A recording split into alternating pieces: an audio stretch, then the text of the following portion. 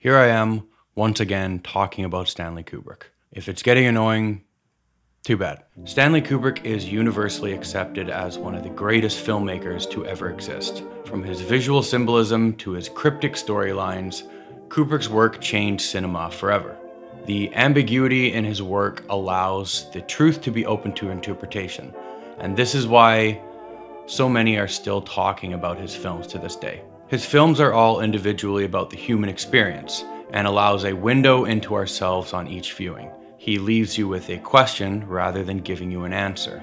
All of his films are extremely thought-provoking and allow you to ponder for days, weeks, and years after viewing. However, trying to find meaning in his films is a dangerous thing, since it's very easy to go overboard and create meaning where there isn't any. In this video, I'm going to go over what I believe to be the truth in the meaning behind my top 3 Kubrick films: The Shining, 2001: A Space Odyssey, and Eyes Wide Shut. Hope you enjoy. The Shining. First time I watched this movie, I was a teenager and it really stuck with me till this day. One thing I've always thought about in regards to film is that our brains don't tell us why we feel the way that we do. We just kind of feel things, and a lot of that can come from the subconscious, and that is exactly why The Shining is so powerful. If a jump scare is on screen or musical tension leads up to a shocking reveal, you have an answer as to why you're frightened. But in The Shining, it is very often about what you're not even noticing. The subliminal messaging is completely setting the tone. This creates a really uneasy, bitter taste in your mouth type feeling. So right off the bat, my favorite example of this is that the layout of the hotel doesn't actually make sense structurally. The layout is impossible. So windows are where they can't be, hallways lead to nowhere, and other structural impossibilities that play on our subconscious. The hotel manager, Ullman, his office has a big window in the back, lighting the whole room and showing the outdoors. We see this during the interview at the beginning, but when Wendy walks around the hotel later, you notice that behind his office there is actually a hallway, making the window there be impossible. Blink and you'll miss it, but so much preparation had to go into making sure that this was seen on screen, and you know Kubrick never does anything without intention. There are many other instances like this throughout. The lights in the hotel also change continuously throughout the movie, yet it's so subtle, the picture and performance pays no attention to it. Things like this are definitely scripted. It is a small and almost unnoticeable detail, but effective to create eeriness.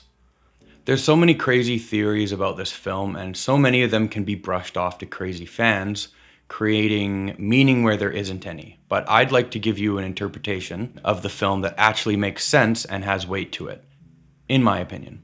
But before I go into that, I have to explain the use of colors in the movie. It's pretty well known that the color red in movies is a representation of murder and violence. Those of you who aren't film people, next time you watch a well-crafted movie, pay attention to the colors and think about what it represents.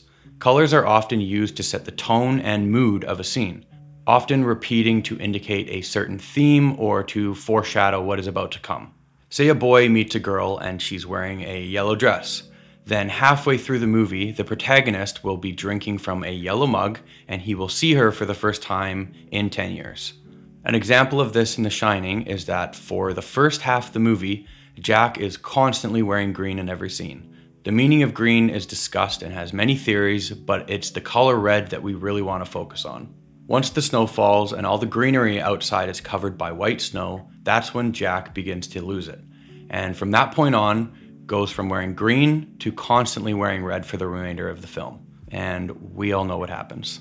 So in the beginning, Ullman, the hotel manager, is wearing red, white, and blue, and has the United States flag on his desk. Seemingly harmless until you put a few more things into the mix. He goes on talking about how the hotel was built on a Native American burial ground, and jokes about how they had to fight off a few Native American attacks while building the hotel. On top of that, throughout the hotel, there's native art, especially the many big pieces in the main hall. In the pantry, there's cans of food with Native Americans wearing headdresses with a, you guessed it, red label. While Jack is in the gold room at the bar drinking, he mentions white man's burden, talking about the bourbon that he's drinking, which doesn't actually make sense, since the well-known meaning of that phrase actually comes from the so-called burden of the colonizers having to deal with the Native Americans. So to go along with this, in the hotel there's a room called the Gold Room, where Jack enters to see many rich old white people having a dinner party. In that same pantry as before, there were boxes right next to the Native American cans labeled Golden Ray. So we have a lot of Native American things, many colored red, and also some red, white, and blue and gold colored things. Ullman is the owner, wearing American colors. His suit is red, white, and blue. The Gold Room is filled with rich, white people, colonizers, and the Native American stuff is mostly red, not to mention the nature of the story that was told about them. What does any of this mean, you might be asking? Well, during the gold rush in 1850, there was a Native American genocide caused by the United States government, allowing the colonizers to flourish and the natives to die out. The ghost haunting the hotel is clearly stated at the beginning that it is due to the Native American burial ground, and the hints throughout the film are clear. The underlying message of the genocide is everywhere in this movie, and I'm sorry if I haven't expressed that clearly, but it's all there. I think one of the reasons why he put that into the film leads into the meaning around Jack and his family, and it is that us humans are animals and monsters, and just because all of that bad shit happened in the past doesn't mean that we are not fully capable of monstrous acts. We just need the right situation to bring it out of us. We try and forget that those stories are real, but the ghosts of them still haunt us. Those monsters that committed genocide in 1850 are your great-great-grandparents, less than 150 years ago. If you think that we've come so far that we are not capable of doing that today, you are very wrong. And I think that's the parallel story that Kubrick was trying to tell in The Shining. Jack, in the present day, is the same animal as the brutal colonizers of the past. He just needed the right situation to bring it out of him. Overall, this movie has captivated me for more than 15 years, and I highly suggest watching it with this insight in mind. It really does change the way that you see it. Okay, 2001: A Space Odyssey. 2001: A Space Odyssey is one of my top space travel movies of all time, alongside Solaris by Tarkovsky and, of course, Interstellar by Christopher Nolan. It's important to note that this movie was made in 1968 because it really did predict a lot of the technology that we have today. The most amazing prediction was the use of vertical screens. The beautiful cinematography and filmmaking this movie put out in '68 is so impressive, and it paved the way for pretty much every other science fiction movie that came out after it. Instead of just story being put to picture, this movie leaves out so many answers, leaving you confused and with so many questions after the first viewing. I think this quote by Andrew Stanton describes the film pretty well. Make the audience put things together. Don't give them 4, give them 2 plus 2. The elements you provide and the order you place them in is crucial to whether you succeed or fail at engaging the audience. Kubrick said the traditional aliens helping man evolve narrative is only the surface level interpretation. I don't think in any way that one is more meaningful than the other, just that it's very interesting to peel the onion and understand fully what the film is about. This simple interpretation, as he named it, is still incredible. It's a depiction of mankind's evolution alongside the evolution of our tools. Tools are what has helped us evolve and thrive, whether that be a rock, a gun, or an iPhone. What makes us so special as a species? And if it's our intelligence, what made us that way? Survival, our use of tools, our curiosity, our creativity? The traditional narrative of 2001: A Space Odyssey starts with a monolith, which is represented by a big black rectangle in the film, appears on Earth and helps the first apes discover the very first tool. This tool, a bone made into a weapon, is the first step to conscious, intelligent life. It allows the apes to eventually evolve into man by dominating its environment with it. Fast forward to around current time, the next monolith is discovered when man is advanced enough to reach the moon. This indicates that they are ready for the next stage in evolution. When they reach the monolith on the moon, it sends a signal to Jupiter expecting humans to follow it. 18 months later, a ship is heading to Jupiter. On that ship, there's an AI supercomputer called HAL, another tool. HAL turns against the astronauts and he is forced to be deactivated. In doing so, the astronaut is sent flying through space without a ship and ends up mysteriously in a strange room where he watches himself age right before his eyes, seemingly with no passage of time.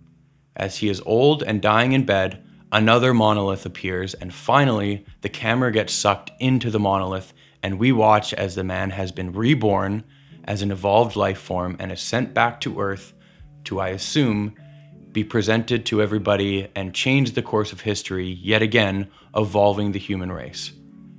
That pretty much sums up the plot of the movie. The big mystery surrounding this movie is the question of what is the monolith? Well, nobody really knows.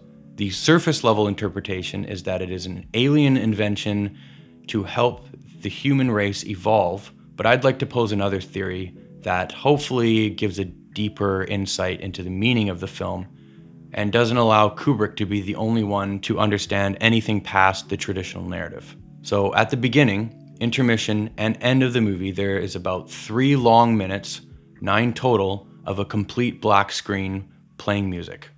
You're left to just sit there and stare at a black screen, which is a horizontal black rectangle, a monolith. This is a dead giveaway to me, and I'm surprised it's not more talked about. The monolith is us, the screen we are watching the movie from, and we are learning to evolve through creativity and art, in this case, cinema. Kubrick understood that art is what will advance us as a species. It always has and always will. Art gives us new perspectives and a better understanding of our world. A great example of this is the tablets the astronauts are using in the movie. We're talking 1968 here. Computers back then were extremely limited and nowhere close to what we have now. The idea that one day we would be holding them in our hands was an insane thought back then. Most inventions came about after their creators saw them in works of science fiction, and without the art that led to the invention, I don't believe that we would have the things that we do today.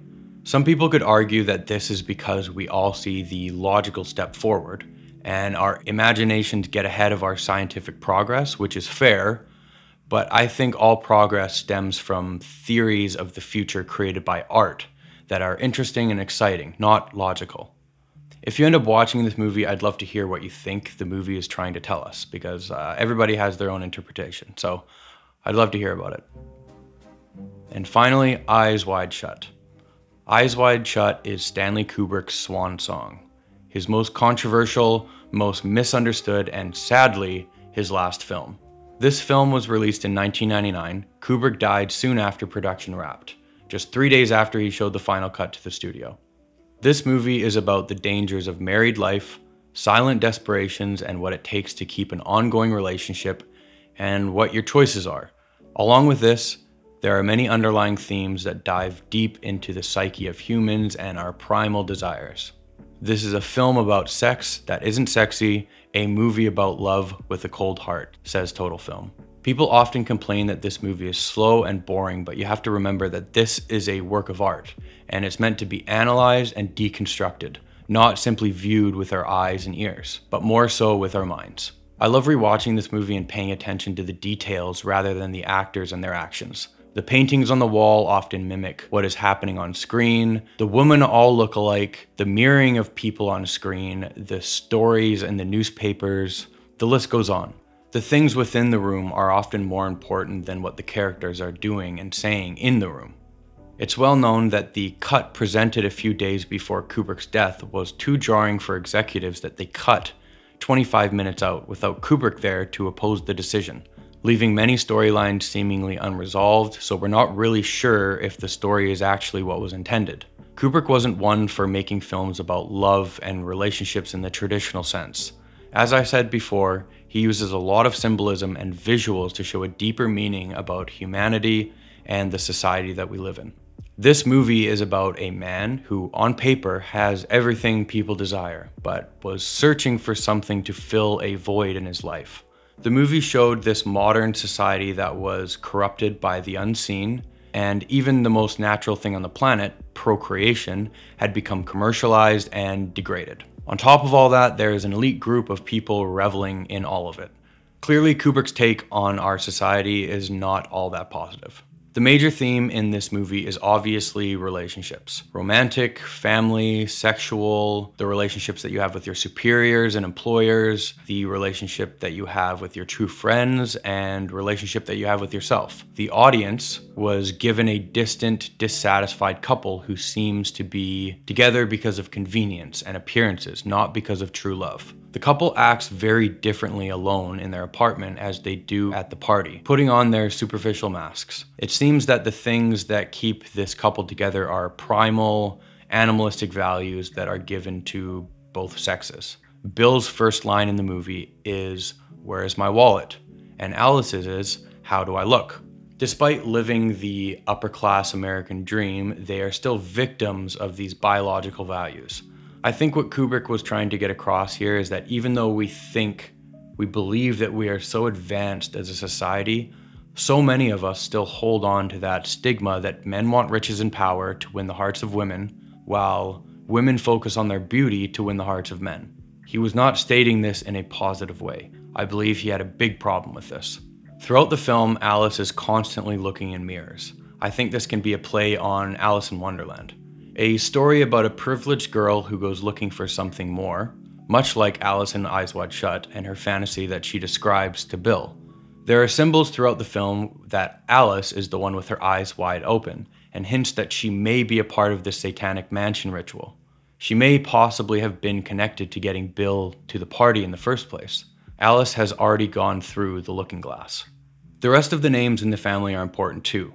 Bill, symbolizing Dollar Bill, and their daughter Helena, hinting at Helena of Troy, who in Greek mythology was the most beautiful woman to ever exist. There's a scene where Alice is helping Helena with her math homework, and Alice reads the question. Joe has $250. Mike has $175. Who has more money? Helena answers Joe. Alice then asks, so is this going to be an addition or a subtraction? The messaging here is pretty clear. Another interesting thing in the movie is that every location in this film has either rainbows or rainbow-colored Christmas lights, pretty much everywhere but the mansion where the ritual is held. This symbolizing two separate realities.